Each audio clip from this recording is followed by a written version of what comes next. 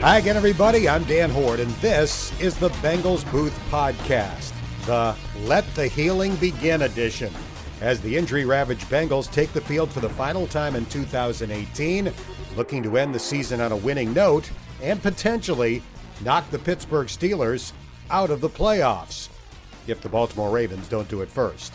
Coming up, my broadcast partner Dave Lapham joins me to discuss several key topics ranging from the murky future of linebacker Vontaze Burfict to whether this season qualifies as the most disappointing that Lap has experienced in 43 years as a Bengals player and or broadcaster.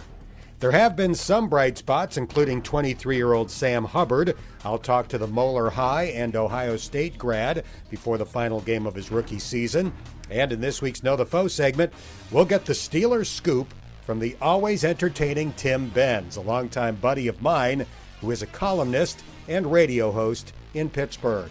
All of that is straight ahead, but first, here's a quick reminder that you can have the latest edition of this podcast delivered right to your phone, tablet, or computer by subscribing on iTunes, Stitcher, or Podbean. It's the greatest invention since solar-powered Christmas lights.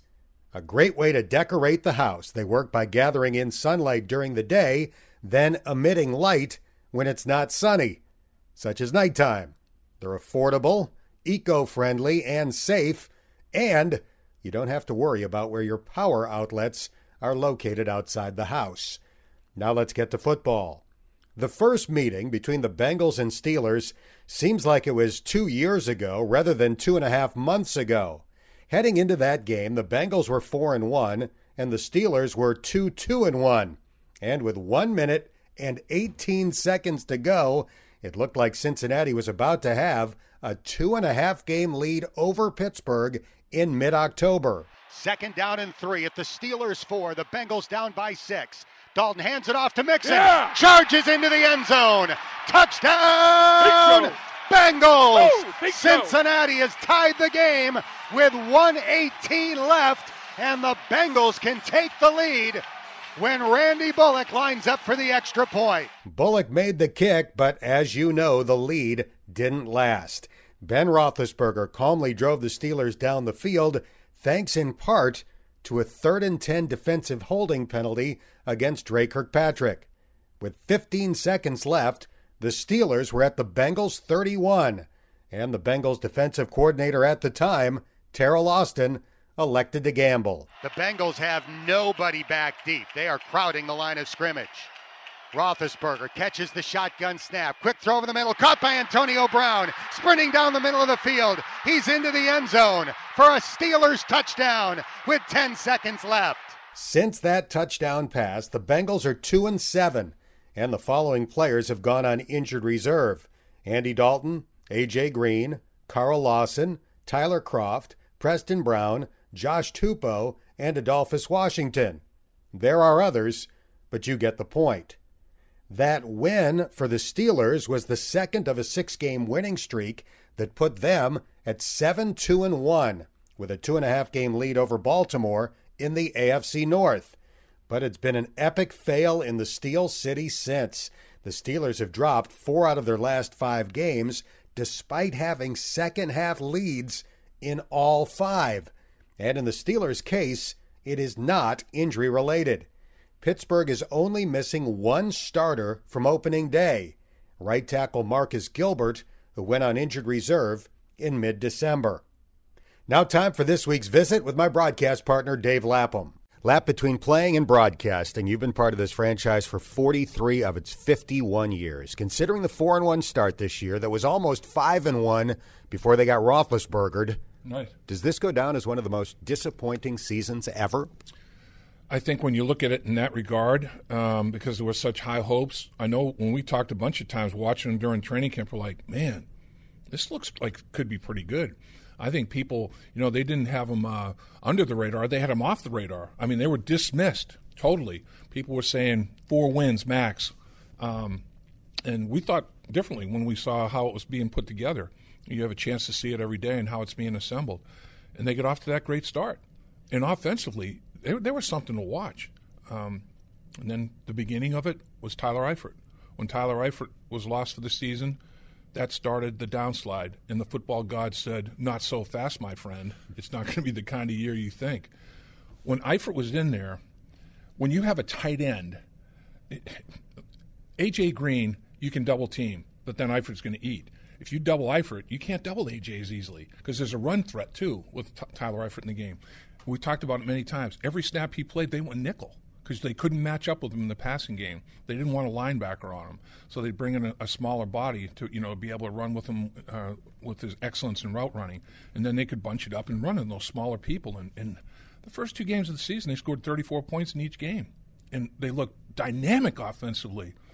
Tyler Boyd, was showing some things as a third officer. You have Eifert, you have A.J. Green, you have Tyler Eifert, and Andy Dalton is just, making Pittsburgh get out of their blitz. Baltimore Ravens get out of their blitz pattern. It's like Wink Martindale wanted to blitz every single snap, and he said, no mas. He went like a quarter and a half without blitzing at all. So it's like, wow, these guys are looking pretty good. And then the injury started, and they never did recover. And, it's like I'm telling people, over the weekend here, going into this Pittsburgh game, how would the Pittsburgh Steelers look without Ben Roethlisberger, Antonio Brown, and Juju Smith-Schuster? I don't know, but I'd like to see it. I know. That'd be a lot easier for Marvin Lewis to defend. This Bengals football team is nowhere near the team that started out the season. Not even close. And 15 guys on injury reserve. That's not to count guys that missed 2 or more games. I think it'd be easier to say the number of guys on the roster that played 16 games. There are not many of them. I might go on one hand. They've missed guys for 2 or more games a bunch, and some for half a dozen games or more. And, you're not going to have Vontaze Burfict playing this game against Pittsburgh. You're not going to have Dre Kirkpatrick play in this game against Pittsburgh. You're going to be depleted offensively, defensively. It's a shame. When you look at the way the season started and what could have been and the way it ended up, man, the football gods owe you one for big time. Vontaze Burfict began the year on suspension. He never played that well once he was active. And last week in Cleveland, he suffered his 7th known concussion in 7 NFL seasons. He's 28. He's got 2 years left on his contract. What does Vontaze Burfict's NFL future hold? Boy, that's a great question. It doesn't look promising for him, honestly. That many concussions in that short a time frame is a concern. If you're Vontaze Burfict, you're probably thinking about getting hurt, and you're thinking you're going to get fined. Every time you play, you think you're a marked man, and your style of play is conducive to the concussions that he's had. So, to me, it doesn't look promising. He didn't play as well as he's played in years past. There was injury. He's had a history of injury and suspension. The amount of money he's given back the league could support small communities in the country. It's amazing. You just don't. No matter how much money you make, you don't want to give a big chunk of it back. That's for darn sure. So it's interesting. The Bengals have a big decision to make there. That's one of their bigger decisions, I think, in the offseason. If the Bengals allow 22 or more points this week, they will break the franchise record for most points allowed in a season. Let's take a look at each level of the defense, defensive line, linebackers, and secondary. Where must they improve in each of those areas? Well, I think in the defensive line, I'd maybe try to get another big interior guy. Glasgow and Tupou. They're on injury reserve. Glasgow is playing very well. I think I'd try to get another one, though. Not real high in the draft. It might be my third priority in the draft. My first priority is offensive line, tackle, with what's happened. Cedric Ogbuehi's cashing his chips. Fisher, you don't know if he can play because of the physical aspect of it. So they got to find a tackle. There's a good one down in Ole Miss. Wouldn't mind to see him up there in the first round. And then second round, I'd probably go linebacker because we've seen how they've been attacked. They've been put in space. The only linebacker, when healthy, that shows that he can do what needs to be done is Nick Vigil. They need to get a little bit better in that area. So I draft a linebacker that is a linebacker that fits today's NFL, almost like a hybrid safety linebacker type guy that can stay on the field and defend the run, but if you put him in space, it's not an embarrassment, because we've seen how teams have attacked the Bengals linebacker level with tight ends, with running backs, with shallow crosses from every position group, receiver, tight end, or running back. Those crossers, I mean, I think every Bengal fan, when they close their eyes in the offseason, are going to see crossing routes up on the ceiling and instead of with the back of their eyelids. But so that's where I'd really make a move, is at the linebacker position. But I would like to see them, if there's a good interior defensive lineman in that third round kind of area, go that route as well. Secondary? Yeah, I mean, you can never have enough, corners, obviously, and they've had a history of drafting corners in the first round. I don't think they go that route, this year.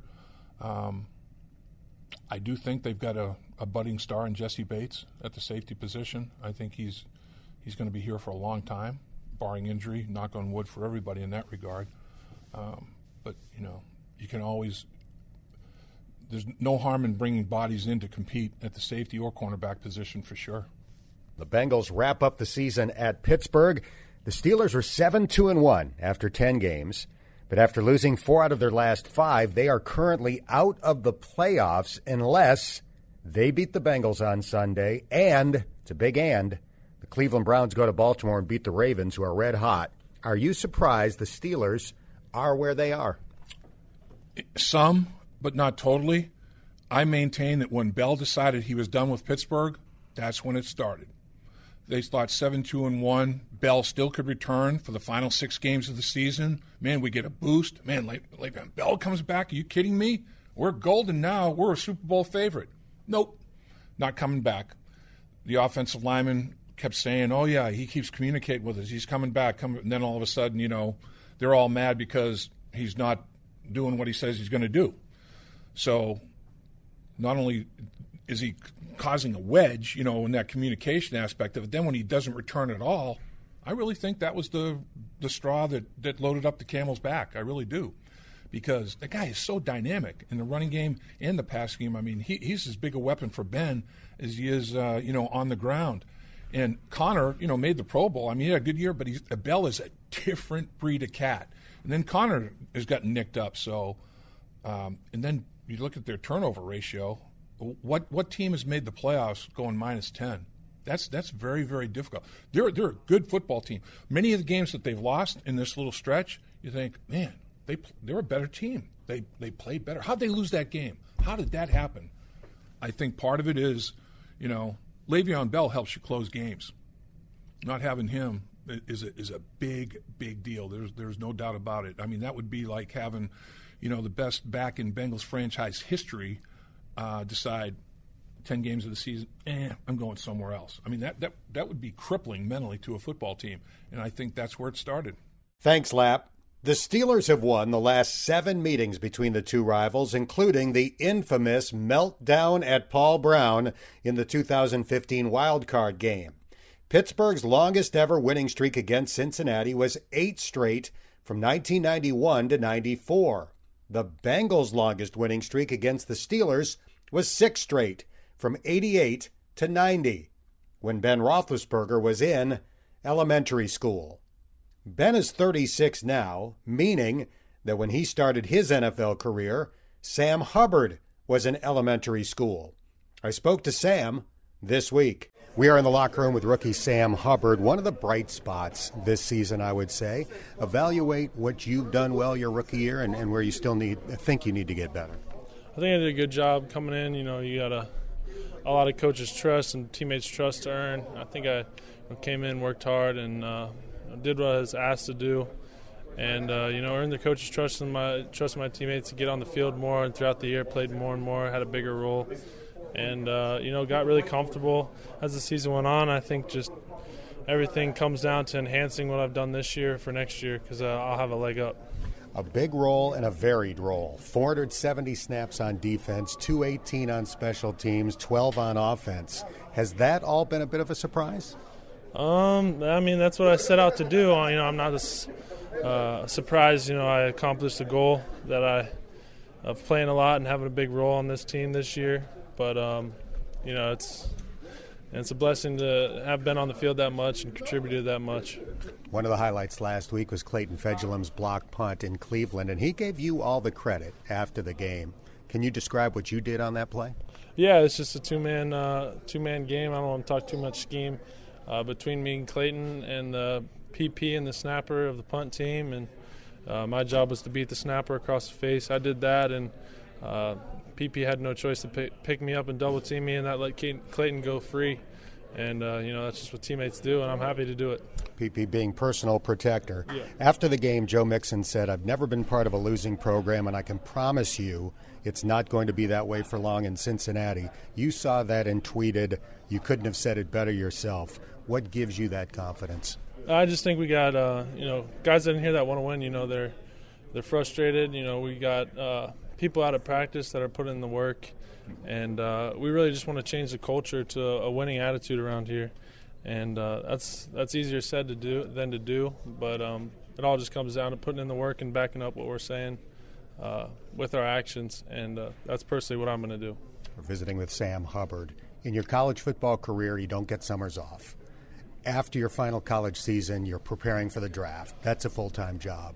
When you complete your rookie year, you finally get the opportunity, if you choose to take a little time off. Have you given that any thought? Oh, yeah. I haven't had more than a week off or a week and a half, 2 weeks off in about 5 or 6 years. But, it's going to be nice to get a few weeks off and just, let my body rest and recover, my mind recover.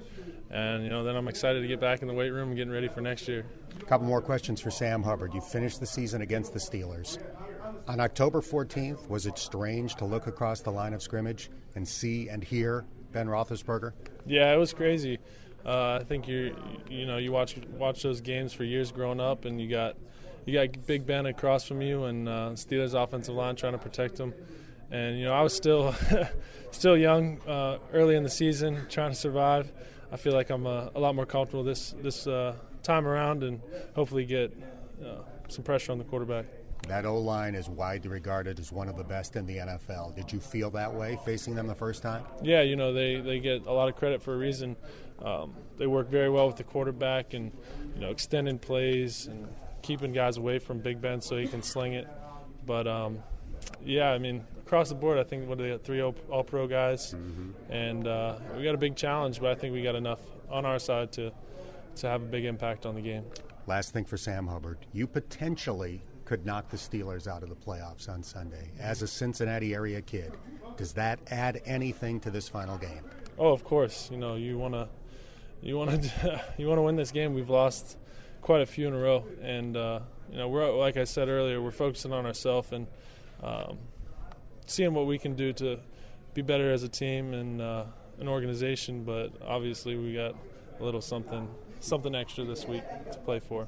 Congrats on a great rookie year. Thank you. Sam Hubbard has 6 sacks this season to rank 3rd on the team behind Geno Atkins, who has 10, and Carlos Dunlap, who has 8. Now time for this week's Know the Foe segment as we take a closer look at the upcoming opponent. And this week, our expert is Tim Benz, a columnist and radio host in Pittsburgh. He joined Dave Lapham and me on the Bengals Game Plan show this week, and I started our conversation by asking Tim about a column he wrote after Pittsburgh's heartbreaking loss to the Saints last Sunday. The headline of the column read, "Steelers deserve the coal they got in their stockings." Well, that loss against New Orleans was a tough break. They had some bad calls against them. They had some misfortune. Tomlin rolled the dice and went for a fake punt when I don't think he should have, but all in the name of being aggressive and so forth. I think I walked away from that Saints game saying, if you go on the road and you have a lead in the fourth quarter against New Orleans, a team that's lost only twice all year, if you play that game in week 9, you could walk away saying, hey, we gave it a great effort. We kind of got screwed over by some calls. Live to fight another day, and let's go forward the rest of the season, and maybe we can pull some positives off of this.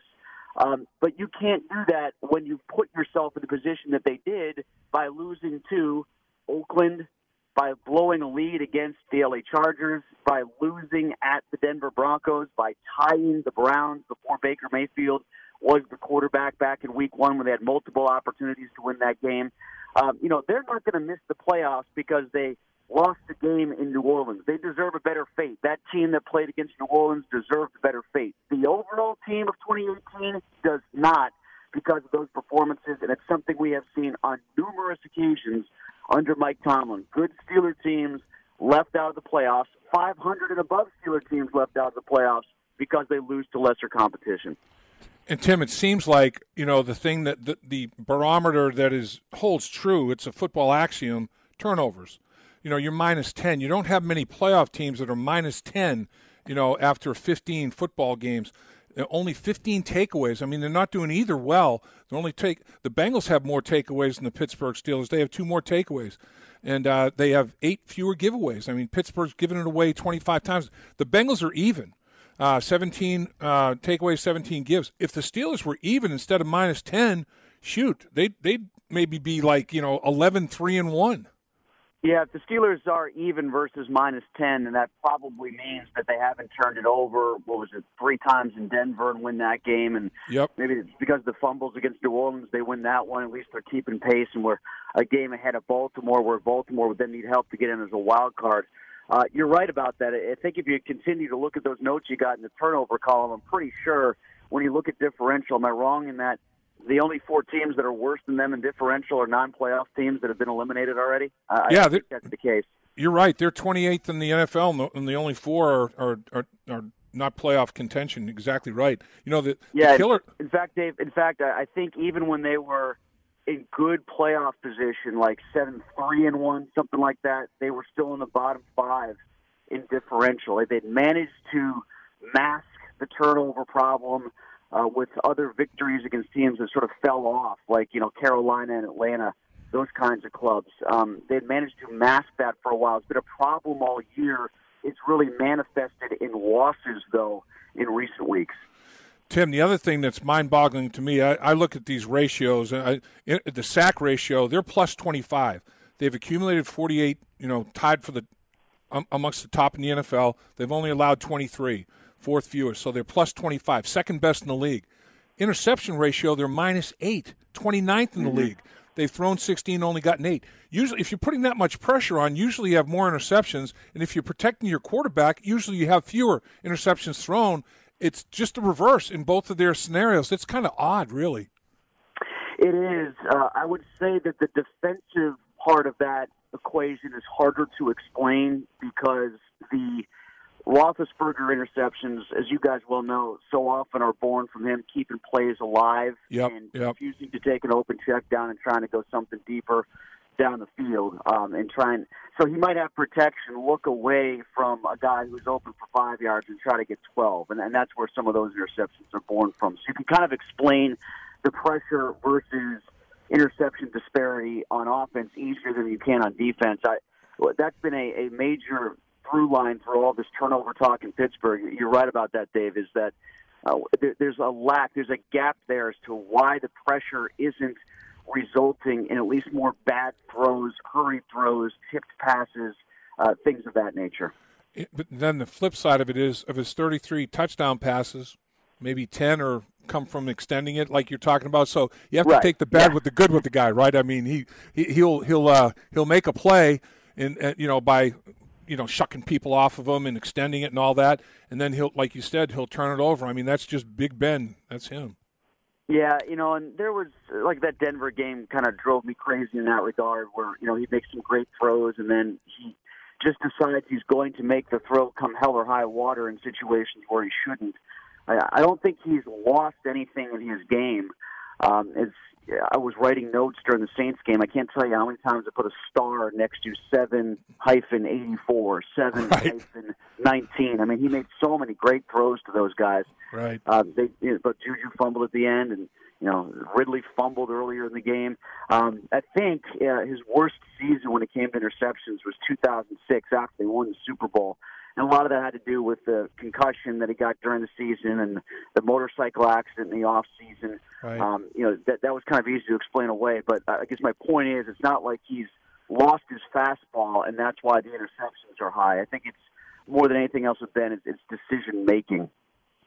Pittsburgh radio host and columnist Tim Benz is our guest. The Steelers were 7-2-1 with a 2.5-game lead in the division. Now they are 8-6-1, and at least at the moment, on the outside looking in when it comes to the playoffs.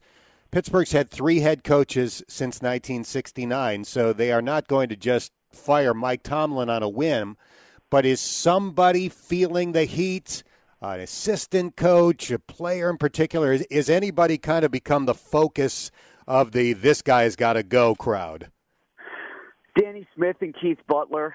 There have been so many penalties on special teams that have cost them and errors on special teams that have cost them. Now, the counter to that is, boy, they've been really good blocking kicks this year.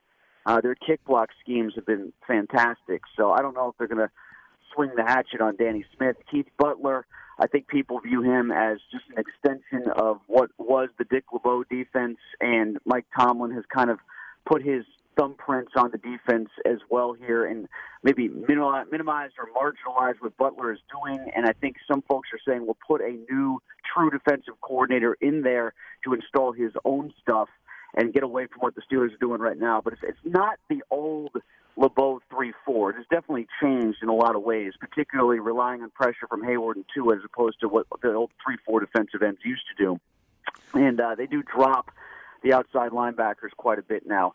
I think those two are getting it, but honestly, your question, Dan, it's far more just fans angry at Tomlin. Like, he's probably not feeling any heat in the building, but this is the loudest I've ever heard the Fire Tomlin crowd, and it's been loud in the past at times, especially during that stretch of seasons where they didn't have a playoff win prior to the Vontaze Burfict game in Cincinnati. They had gone 4 straight years without a playoff victory prior to that, and it looked like it was going to be 5 up until the last minute of that game. So I've heard it loud. This is as dense as it's been, and you made the point. Since 1969, 3 coaches, right? There have been fewer popes than there have been Steeler coaches that time, I'm pretty sure. Yeah. So at least a tie. Crazy. So with that being said, I think that, like Bill Cowher would still be the head coach of the Pittsburgh Steelers today if he hadn't wanted to retire. I think we all know that. Bill Cowher would still be coaching. So it's not like – and then they never would have hired Tomlin. So my point is, just because you don't have to hold on to the coach just because you feel obligated. Like, I'm sure there's a Sean McVay out there. There's a Frank Reich waiting to be promoted. So, if the Steelers do feel the urge, and I don't think that they do, to fire the coach, I don't think it would be as galling as maybe they feel in their gut, because in Pittsburgh you just, quote-unquote, don't do that. But, what if you get a better one? My question, Tim, is does Boswell have pictures that are compromising to somebody? How does with 12 misses, missing 5 extra points and 7 field goals that, they've been costly in some of these tight losses. I mean, what's the deal? How much heat is he feeling? Yeah, a lot as well. Many people, myself included, thought they should have made a move there. If it's the Pirates, then you're just saying, well, they're trying to honor a contract and they're trying to, not eat the rest of the money. That would be the narrative around here if it was a baseball situation. I don't think they want to be stuck with that cap hit. I think they think he's good and he's in a slump. But, boy, has this been a long slump, and it's the constant same thing over and over. Every kick is missed the same way. Everything is being pushed right.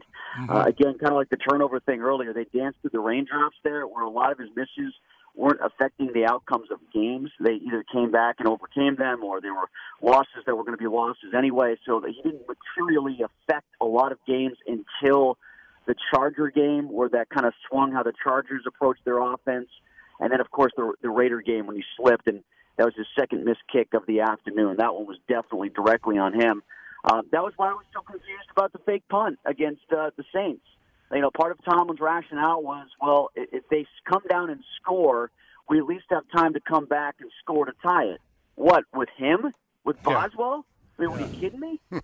Just to maybe get a field goal off to tie it, so then you kick it off to Drew Brees again in overtime, perhaps? I thought that was to me, that was aggressiveness masking cowardice, or aggressiveness masking a lack of faith in your own defense, because right. It felt to me like a self-defeating truism that at some point Drew was going to beat us anyway, and let's rely on Boz to maybe extend the game, which turns my stomach to think about. But wait a second, Tim. That fake punt worked. I saw Roosevelt Nick celebrate. He got the first down. How about that? How did that play in Pittsburgh? There was a meme going around in Pittsburgh. You could probably still find it on Twitter somewhere, where it was like some guy said, "This is my Tomlin era Da Vinci," and it's Roosevelt Nix signaling first down, and all the Saints signaling the first down the other way. It was akin to that Green Bay Seattle game. Remember the Fail Mary game where the one ref is putting his hands up, touchdown, yes. The other ref is signaling incompletion. Yes, you just got this duality on the photo, and it's just called the Tomlin years. I thought that summed it up pretty well. Final question, and thanks so much for your time, Tim. What are the Pittsburgh Steelers, or what's the locker room, the feeling about the Bengals? The Bengals obviously struggling. They probably don't recognize the offense, the guys that are playing in the skill positions. I mean, the four most important players offensively, they couldn't afford to lose. They've lost all of them. Is Pittsburgh just thinking they got to roll their helmets out there and it'll take care of itself? Well, today is the first day that the guys talk. As far as the interaction with them, it's been minimal from a media point of view, so I haven't been able to glean what they're thinking. The concerning thing is, for any game where the Steelers are heavy favorites, it's not what they say, it's what they think. They were really good telling us that this was going to be different against the Raiders. They were really good telling us how ready they were for the Browns. They knew it was a new era for the Browns, and then they tied. They were really good telling us, hey, there are some good things about this Denver team. Don't just look at their record. And then they went out there and got beaten by them. So I don't put a lot of stock in what they say about an opponent coming up. I bet you they say all the right things all week long against the Bengals. And then I think they look in their hearts and they look at that line and say 17-point favorites. Oh, that's about right. We should do that to these guys. And I'm certain this is going to be a game in the fourth quarter. I'm not certain that Baker's going to keep the Browns in it that long. And honestly, that's every bit as much important, if not more important, for the Steelers right now than anything else of what happens in Baltimore. We should explain that there is a way for the Steelers to make the playoffs, even if Baltimore wins the AFC North by beating Cleveland on Sunday. If Pittsburgh beats Cincinnati, the Steelers could grab the AFC's final wildcard spot if the Sunday night game between the Colts and Titans ends in a tie. Keep in mind that the NFL did shorten the regular season overtime period from 15 minutes to 10 minutes last year in the interest of player safety. But that hasn't led to a slew of ties. There have been 2 in 486 games since that rule change. Our thanks to Tim Benz, and that's going to do it for this episode of the podcast. If you haven't done so already, don't forget to subscribe on iTunes, Stitcher, or Podbean, and if you have a minute, give it a rating or leave a comment. Your feedback is very much appreciated, and 5-star ratings help more Bengals fans find this podcast. I'm Dan Hoard. Happy New Year, and thanks for listening to the Bengals Booth Podcast.